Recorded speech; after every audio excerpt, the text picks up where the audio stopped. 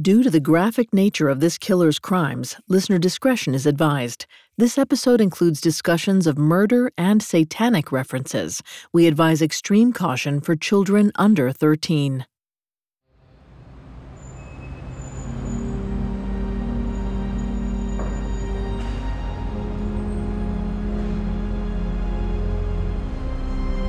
"45-year-old Frank Garcia exhaled audibly as he sat on a wooden bench under the pavilion of Los Angeles City Hall. It was the morning of November 23rd, Thanksgiving Day, 1978. The holiday meant the streets would be quieter than usual for a Thursday.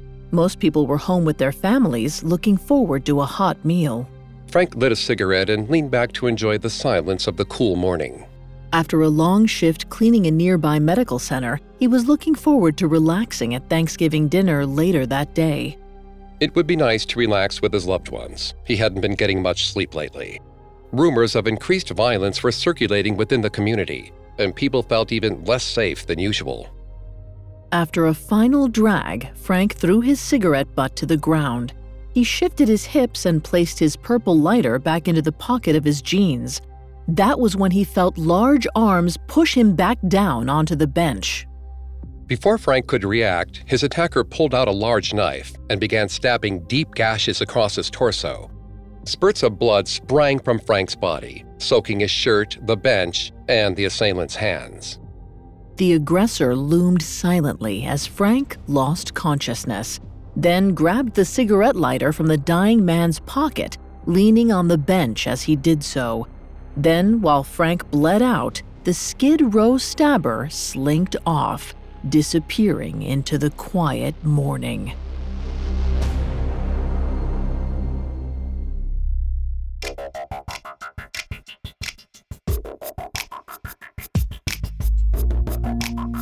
Hi, I'm Greg Polson. This is Serial Killers, a Spotify original from Parcast. Every episode, we dive into the minds and madness of serial killers. Today, we're covering the Skid Row Stabber, a killer who terrorized Los Angeles' vulnerable homeless population during the 1970s. I'm here with my co-host, Vanessa Richardson. Hi, everyone. You can find episodes of Serial Killers and all other Spotify originals from Parcast for free on Spotify. In the first part of this episode, we'll explore the Skid Row Stabber's crime spree as he makes his way through the vulnerable homeless population in downtown Los Angeles. Later, we'll learn about the man police honed in on as their most viable suspect, then follow the efforts to put him behind bars. We've got all that and more coming up. Stay with us. This episode is brought to you by BetterHelp. Bottling everything up is never a good idea. It can have some terrible consequences. I mean, think about the subject matter we cover on our show. I wonder how much easier it would be if we normalized talking about negative feelings instead of lashing out when it all builds up. I recently had a session where I faced some things going on in my life I hadn't spoken to anyone about, and when I talked about it with my therapist, I realized how heavy it actually was, and I was able to see it in a different light, and it didn't feel as heavy anymore. When you need to talk, but you want a safe space for that conversation, I highly recommend BetterHelp. Even if you haven't experienced major trauma in your life, therapy is excellent for day-to-day positive coping skills and learning how to set boundaries. So if you want to give therapy a try, check out BetterHelp. It's entirely online, convenient, and flexible. It's also easy to get started. Just fill out a brief questionnaire to get matched with a licensed therapist. Get it off your chest with BetterHelp. Visit betterhelp.com/serialkillers today to get 10% off your first month. That's BetterHelp, HELP.com/serialkillers. The Hargan women seemed to have it all. We were blessed. My mom was amazing. But detectives would soon discover inside the house there were the bodies of two women. A story of betrayal you would struggle to believe if it wasn't true.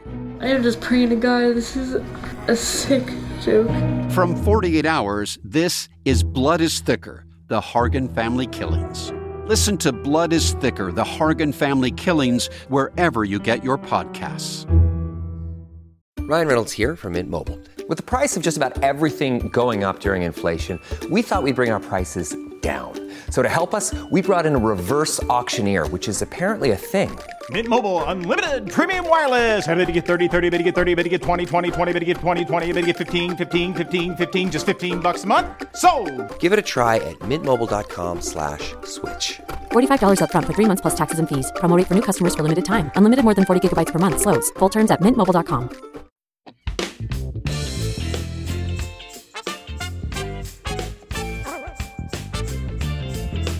The latter half of the 1970s was a golden age in Los Angeles. For starters, escapist blockbusters like Star Wars and Superman had transformed the entertainment industry, along with the tastes of moviegoers everywhere. Meanwhile, Hollywood's drug of choice, cocaine, turned the town into a nonstop party, with wealth, glitz, and glamour on full display. At least for those who had wealth to flaunt. But for those who didn't, Los Angeles was the place where their dreams just might come true, where they could be discovered. That meant there was a flood of young transplants pouring into the city. They sought excitement, opportunity, and the chance to make it in a post-hippie era. But beneath the facade of silver screen heroes and drug-fueled revelry lay a far more gruesome and nefarious side of the city, one associated with the Manson atrocities and other high-profile crimes. Gang violence and a string of murders had earned Los Angeles a new title, the serial killer capital of America.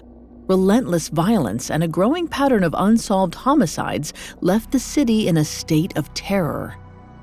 Serial killers with monikers like the Skid Row Slasher, the Hillside Strangler, the Freeway Killer, and the Sunset Strip Killers helped LA live up to this menacing new reputation. Between them, they were responsible for dozens of murders. With so many prolific killers on the loose, dead bodies were being found all over the city. It seemed like police and locals were gathering around new crime scenes nearly every other day. Understandably, the implacable violence threw the Los Angeles Police Department into chaos. In response, the LAPD ushered in a fresh new generation of young recruits. But this wasn't as helpful as many might have hoped. There were more boots on the ground hunting for multiple killers, but many of the cops were green, with no experience catching murderers. A lack of progressive investigative technology also meant that using DNA evidence wasn't an option. Without that, it was incredibly difficult to link the numerous victims to their killers. Meanwhile, in the fall of 1978, as the autumn air cooled the scorching city, a new string of murders was added to the growing pile. And these particular slayings took place in an area of LA's historic core, known as Skid Row. Colloquially, the term Skid Row refers to the part of a city containing people who are on the skids of society. The LA neighborhood is just that, a well-known section of the city where thousands of unhoused individuals congregate. Skid Row occupies about 50 square blocks of downtown Los Angeles, in an area that was originally a destination for poor migrants of the early 1900s. During the Great Depression, Skid Row became a refuge for those facing poverty, struggling with alcoholism, and those living with mental illnesses. By 1970, the area was synonymous with disease, drugs, and crime. The most unfortunate reality was that over the decades, it had become the most crime-ridden neighborhood in LA.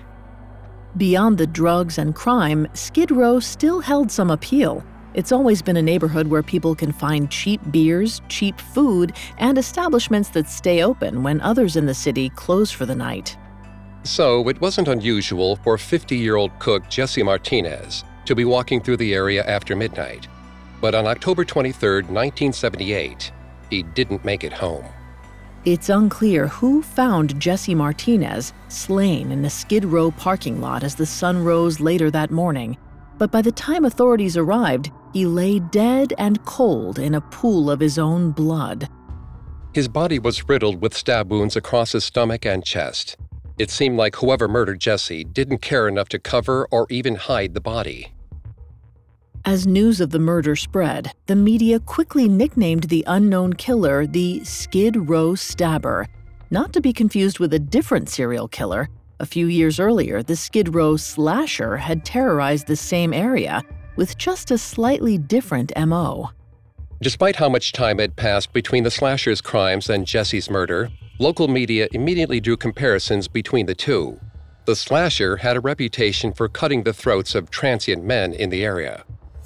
Jesse Martinez wasn't homeless, but likely because of where the crime took place, his murder didn't make headlines like many others at the time.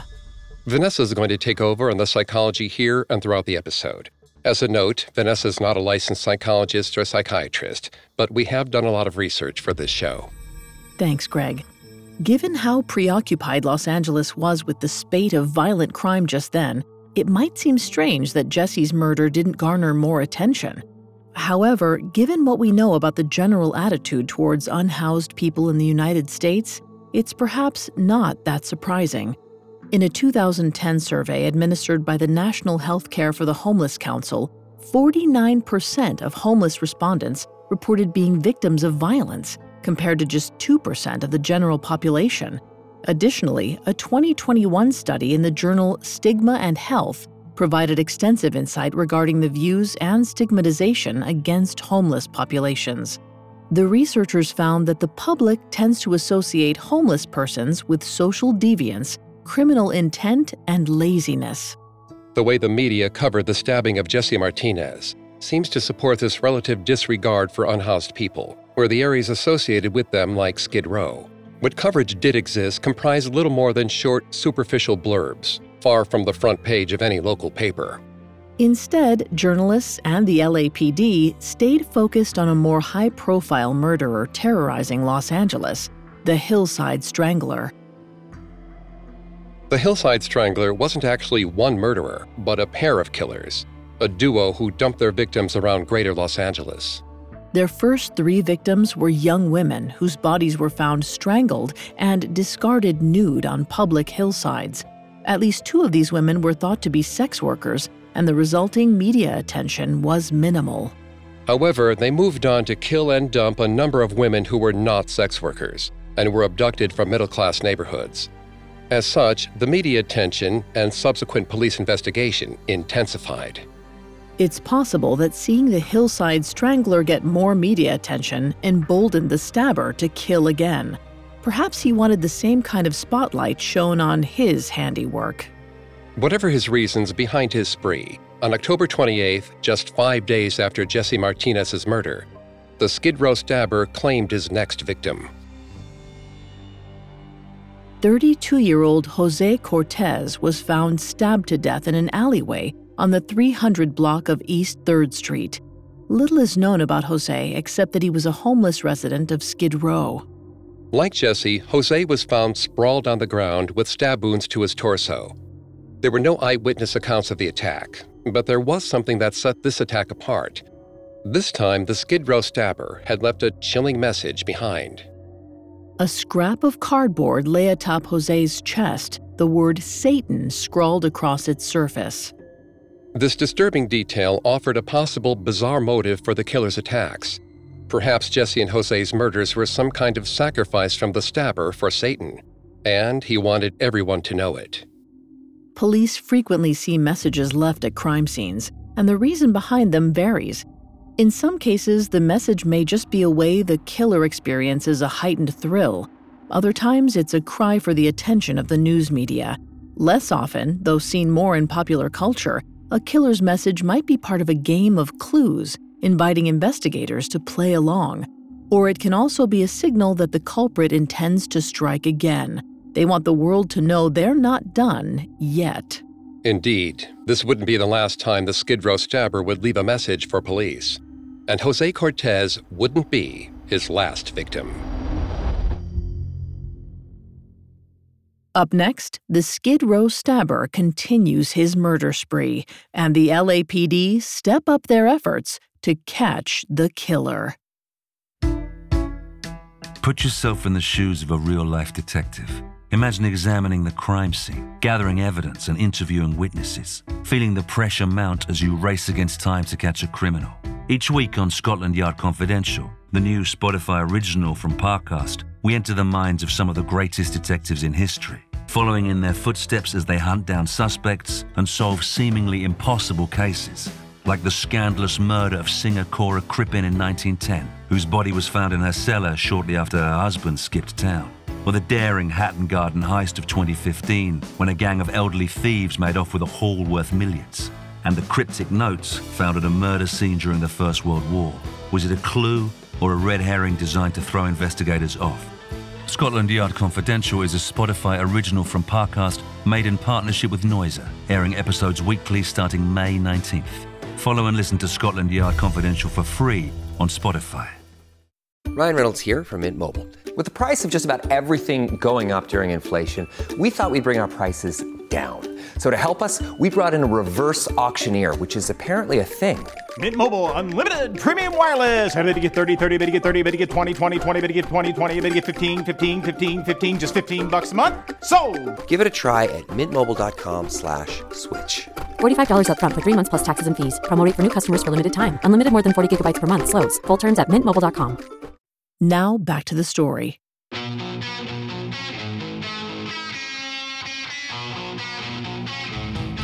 In the fall of 1978, Los Angeles police were scratching their heads over 2 stabbing murders that had occurred in the Skid Row area. However, the crimes barely made a splash in the news. So on October 30th, most Angelenos didn't give much attention to the new killer making himself known downtown. They were focused on finding spooky costumes or flocking to the movie theater for the latest slasher film, Halloween. Residents of Skid Row, however, were more concerned with finding a warm place to sleep and avoiding the very real killer who was terrorizing their neighborhood. And he was searching for his next target. The Skid Row stabber claimed his 3rd victim on October 30th. 46-year-old Bruce Drake was found stabbed to death in an alley on the 600 block of South Kohler Street. Bruce was a longtime downtown resident. Those who knew him reportedly claimed that his body had been stripped of his favorite piece of jewelry. It wasn't much to go on, but it was a clue investigators could at least keep in mind. However, they didn't have long to focus on Bruce's case. Just 5 days later, on November 4th, 65-year-old J.P. Henderson was found a few blocks away from where Bruce was discovered. He was sprawled on a sidewalk with a similar fatal wound in his torso. Despite the mounting number of victims, investigators remain baffled. And an overwhelmed police force coupled with a lack of media attention certainly didn't help matters. But all that changed on the evening of November 9th. That night, 3 homeless men gathered outside LA's Central Public Library, hoping to find a comfortable and safe spot to rest. However, just as they began to get settled, they spotted a large black man walking toward them. His slow, menacing movements made them uneasy. But believing there was power in numbers, they stood their ground and waited as the stranger approached. The man stopped before them, silent and very intimidating. It was like a showdown out of the Old West. The tense silence was only broken after one of the homeless men demanded, "Who are you?" The men claimed that the stranger's voice was low, sinister. They also said that he had a thick Caribbean or Spanish-sounding accent. After several seconds of quiet rambling, he bellowed, "I am Luther. I am the peacemaker. I kill winos." He took one last threatening glance at the group of men and walked away. They breathed a sigh of relief, thinking the danger had passed. However, just moments later, the confused and terrified men heard a blood-curdling scream coming from around the corner. In that moment, instinct took over, and they ran toward the sound as fast as they could. A short distance away, they found 39-year-old David Martin Jones. He lay on the sidewalk, stab wounds across his body. Like the men who found him, he had only been looking for a place to sleep. The shocked group knew David well as a Skid Row regular and called for help immediately. When police arrived, David lay against a wall, moaning in pain. He lifted his soaked shirt and told the officers he'd been stabbed. Then he lowered the fabric and died. Almost immediately, police recognized the hallmarks of the Skid Row stabber. However, David was the first victim found alive at the scene. Though he'd been fatally wounded, this was a significant deviance from the earlier crimes. More importantly, investigators had eyewitness accounts from the men who'd been threatened right before David was attacked. Now, not only did detectives have a physical description of a suspect, They also knew he had a stated desire to kill, quote, winos, which offered them a possible motive. Using this new information, the LAPD investigators finally ramped up the search for the killer. But at almost 50 square blocks, LA's Skid Row is a large area. It would be almost impossible to cover each and every one at all hours. As such, more victims died at the hands of the stabber before the next useful clue was uncovered. On November 11th, 57-year-old Francisco Rodriguez was found stabbed to death in a Skid Row parking lot. A mere 24 hours later, 36-year-old Frank Reed and 49-year-old Augustine E. Luna were found dead in nearby lots with similar knife wounds. One of Frank's only possessions, a unique commemorative coin, had been stolen, presumably by his killer.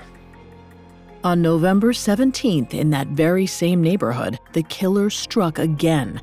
35-year-old Native American man Melford Fletcher, also known as Jimmy White Buffalo, was stabbed to death and left in a parking lot off Main Street.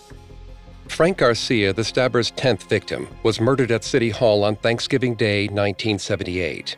Like the others, he was stabbed to death. But this time, police found a bloody palm print at the scene. It was a breakthrough piece of evidence, but without a suspect to pair it to, it was largely useless. For now.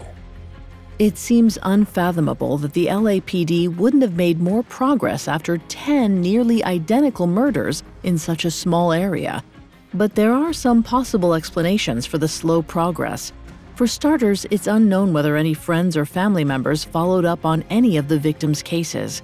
Plus, as we discussed earlier, violent crimes against unhoused individuals garner less attention and sympathy from law enforcement and the general public. However, Frank Garcia's murder did help investigators finalize a victim profile. It was now abundantly clear that the stabber was targeting mostly homeless men of similar age, late at night, and using the same type of knives as his weapon. Some victims were also being found with their pants pulled down, signaling that the stabber was collecting souvenirs from each victim's pockets and may also have had some type of sexual fetish for humiliating his victims as he left their bodies at the crime scenes. Furthermore, Garcia's City Hall murder took place mere yards from the LAPD Parker Center headquarters downtown. It seemed like the killer was having fun now, and perhaps even taunting investigators. Then, abruptly, the murders stopped for 2 whole months. At least no more deaths were linked to the stabber during that time. It seemed like the killer was gone. While this was great news for the vulnerable residents of Skid Row, there were still at least 2 other serial killers terrorizing the city at the time. And by January of 1979, Angelenos had hit a breaking point. Southern California was in a state of panic. The ongoing violence was becoming a national embarrassment, and the media was putting enormous pressure on the authorities to clean up the streets. Police were now working with a renewed sense of urgency, rushing to put together task forces and push investigations forward. And it was during a lull in the Skid Row stabbings that the police discovered yet another perplexing but useful clue. On January 3, 1979, mysterious graffiti was found on the door of a bathroom at the Greyhound bus station in downtown LA. The chilling words read, "My name is Luther. I kill winos. I put them out of their misery." It was eerily similar to the cryptic statement shouted at the men outside the library right before David Martin Jones was murdered. The police wondered if Luther was actually a shortened nickname for the original fallen angel Lucifer. With that in mind, and the earlier message the killer left behind on Jose Cortez's chest, it seemed almost certain that the killer investigators were hunting was a Satanist. Gavin Ivey, a clinical psychologist whose research includes the psychology of satanic worship, defines Satanism as a specific religious cult characterized by the inversion of Christian norms and ideology. Ivey argues that satanic activity is strongly correlated with harsh socioeconomic realities and social instability. Some who claim to follow Satanism express their convictions through rituals, which can materialize into particularly harmful forms of criminal behavior, such as desecration, rape, or murder. Some followers of Lucifer view him as a model of enlightenment, and the message at the bus station certainly seemed to fit this belief system. "My name is Luther. I kill winos. I put them out of their misery." Almost immediately, investigators believe the message at the bus station may have been left by the Skid Row stabber. If they were right, it was likely the killer had now referred to himself twice as Luther. But while they came to terms with that new piece of the puzzle, the stabber claimed yet another victim, his first in 2 months. 26-year-old Luis Alvarez was found stabbed to death on January 21, 1979, at 415 Harlem Place in downtown LA. Although the method of Luis's murder fit the same pattern as the other 10 victims, other aspects did not. For starters, Luis was the stabber's youngest victim. More significantly, he was not a homeless resident of Skid Row, but instead lived in Culver City, about 10 miles across town. At first, the police were baffled. Could yet another serial killer be on the loose in downtown LA? Or was Luis just another notch in the stabber's belt? But that wasn't all that had them confused. Luis's murder occurred after a 2-month pause by the killer. Back in October, no more than 6 days had passed between each of the stabbings during the height of the murders. Then, starting in December, nothing. The timing was strange, and some investigators wondered what caused the lull. Until Luis's murder, it seemed possible the stabber might have died or moved away from Los Angeles altogether. But now it seemed more likely that he was just indisposed for a couple of months. Maybe, just maybe, he'd been behind bars. Former detective Tom Lang told ABC News that some 43,000 people were arrested in Los Angeles between November 23, 1978 and mid-January of 1979. Given that massive number, LAPD decided to narrow their search. So they started looking for men fitting the profile the 3 homeless men had described after their encounter near the library. With that incident in mind, police started searching for a black man in his 30s who may have been arrested with a knife that matched the murder weapon. They sifted through thousands of arrest profiles. After several weeks, their efforts paid off. The specific search criteria led them to 29-year-old Bobby Joe Maxwell. In December, he'd been spotted standing over an intoxicated homeless man. When he was picked up, Maxwell was carrying a concealed weapon, a double-edged stainless steel knife. To the authorities, it seemed like a perfect match, that they might just have found their killer. Now, they just had to close the case. Up next, police close in on a potential killer. Now, back to the story.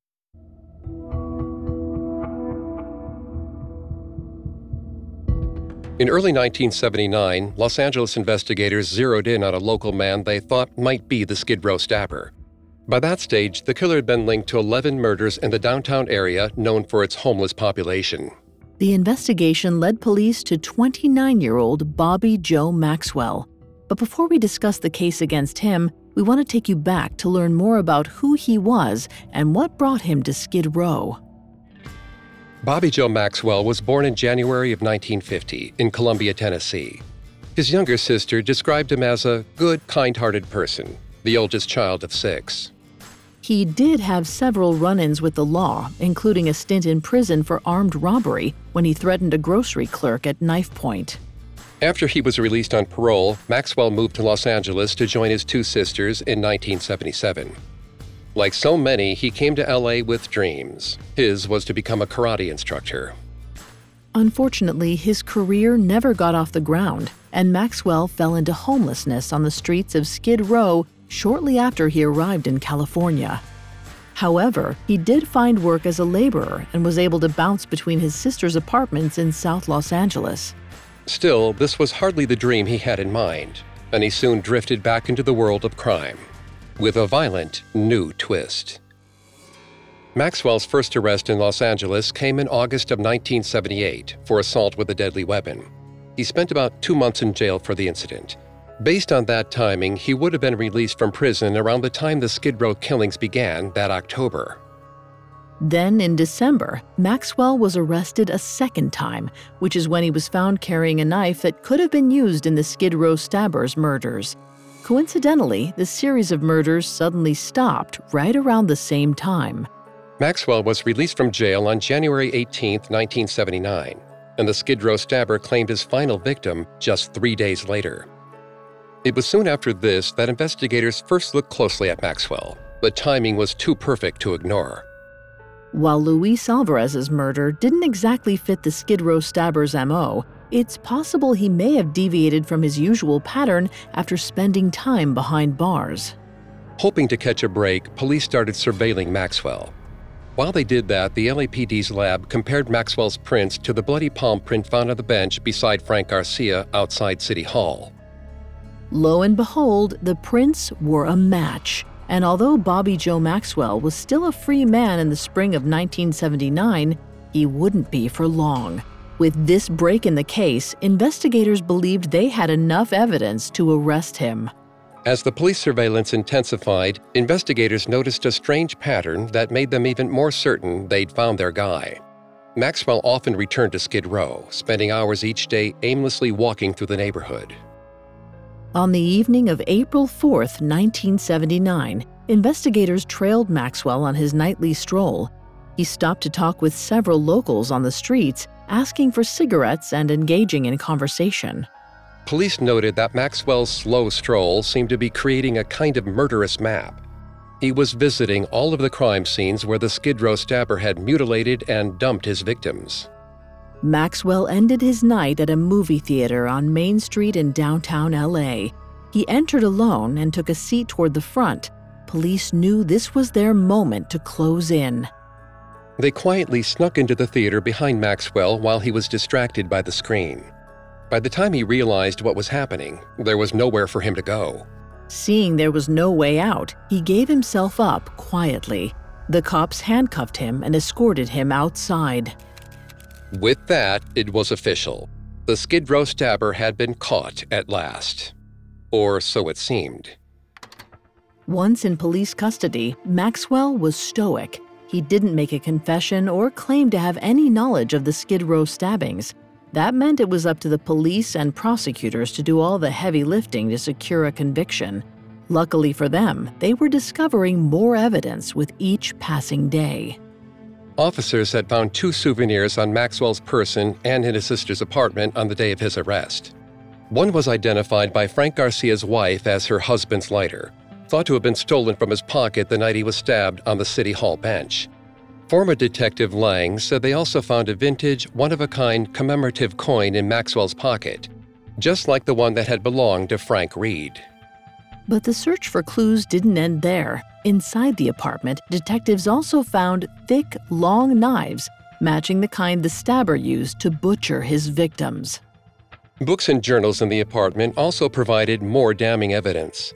They contained several satanic references, which seemed to match the Skid Row stabber's apparent interest in the occult. The final nail in the coffin involved handwriting analysis. Experts found that Maxwell's scribblings in letters and journals matched the handwriting found on the cardboard message and the bus station graffiti. As far as LAPD investigators were concerned, they had successfully apprehended the Skid Row stabber. Even still, though Maxwell had done time for robbery and assault in the past, the series of brutal murders seemed like a big jump to make. So authorities wondered, what could have pushed him to make that leap? A 2013 conference paper published in Procedia explored the psychological and environmental factors that could push someone to suddenly become a serial killer. The presentation suggested that some killers are motivated by a perceived inability to defend themselves or to exercise power in their own lives. This is especially true after long, relentless periods of misfortune. These unexpected killers end up gaining back a feeling of being in control by having power over their victims.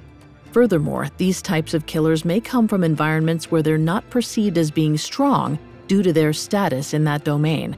For example, falling homeless after failing to realize goals might create feelings of rage, something from which killers may try to find a release. Based on what LAPD investigators had found, this all seemed to match Maxwell's case. From the outside, it looked like a conviction was possible. However, legal wrangling delayed his trial for 5 years. It was finally slated to begin in early 1984. By that time, however, one of the principal witnesses from the murder outside the public library had died. This setback meant that the prosecution's case was now on even shakier ground. Maxwell's handprint was the only physical evidence in the case, because the knives and journals from his apartment were considered circumstantial evidence. Add to that, Maxwell had steadfastly maintained his innocence for years. But then, someone spoke up. He'd heard different, he said. In January of 1984, 37-year-old felon and career criminal Sidney Storch strolled into the Los Angeles courtroom as the prosecution's key witness against Maxwell. Storch and Maxwell had shared a cell for a reported 3 weeks the previous year, and during that time, Storch said Maxwell was very talkative. According to Storch, Maxwell said that his failure to wear gloves during the stabbings had been a mistake because the bloody palm print was a major piece of evidence against him. In the eyes of the prosecution, this was as close to a confession from Maxwell as they could get. Despite Storch's damning allegations, unreliable testimony and circumstantial evidence made it impossible to tie at least half of the murders to Maxwell. Still, he was convicted on at least some of the Skid Row stabber attacks. In July of 1984, Bobby Joe Maxwell was sentenced to life without parole for the murders of Frank Garcia and David Martin Jones. Almost immediately, Maxwell appealed his convictions. In some cases, the appellate process can take decades to resolve, but he didn't have to wait that long for a break. In 1988, 4 years after Maxwell's trial, Sidney Storch was unmasked as a, quote, habitual liar. He had manipulated his position as an informant and committed serial perjury in multiple trials in order to strike a deal that reduced his own prison time. Storch later admitted to getting tips from media and newspaper reports with the details of the Skid Row stabbers' crimes, then allegedly used that information to frame factual confessions. His testimony was marked unreliable in at least 5 other cases, as well as in Maxwell's. Still, the appellate courts didn't reopen Maxwell's case until the early 2000s, and it wasn't until 2010 that his murder conviction was overturned. But even that didn't mean he could walk free, certainly not if prosecutors had their way. They remained convinced that they'd had the right guy all along. A tug of war between prosecution and a series of defense attorneys and legal organizations ensued until the end of 2017. That's when Maxwell suffered a heart attack that left him comatose. Less than a year later, all charges against Maxwell were finally dismissed. His lawyers reportedly sued the city of Los Angeles for compensation, but Maxwell died in April of 2019, 40 years after his arrest, and before a settlement could be reached. Throughout the proceedings, investigators who worked on the Maxwell case are adamant that they booked the Skid Row stabber. Kirk Melliker, a retired investigator who helped put him behind bars, told the Daily Beast in 2017, "There is no doubt that Maxwell was the one who killed all these people." However, despite the evidence that some believe remains against Maxwell, the true identity of the Skid Row stabber is at least officially unknown.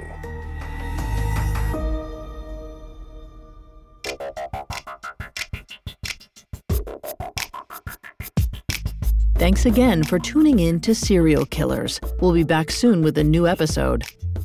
For more information on the Skid Row stabber, amongst the many sources we used, we found ABC News Hulu original series, City of Angels, City of Death, extremely helpful to our research. You can find all episodes of Serial Killers and all other Spotify originals from Parcast for free on Spotify. We'll see you next time. Have a killer week. Serial Killers is a Spotify original from Parcast. Executive producers include Max and Ron Cutler.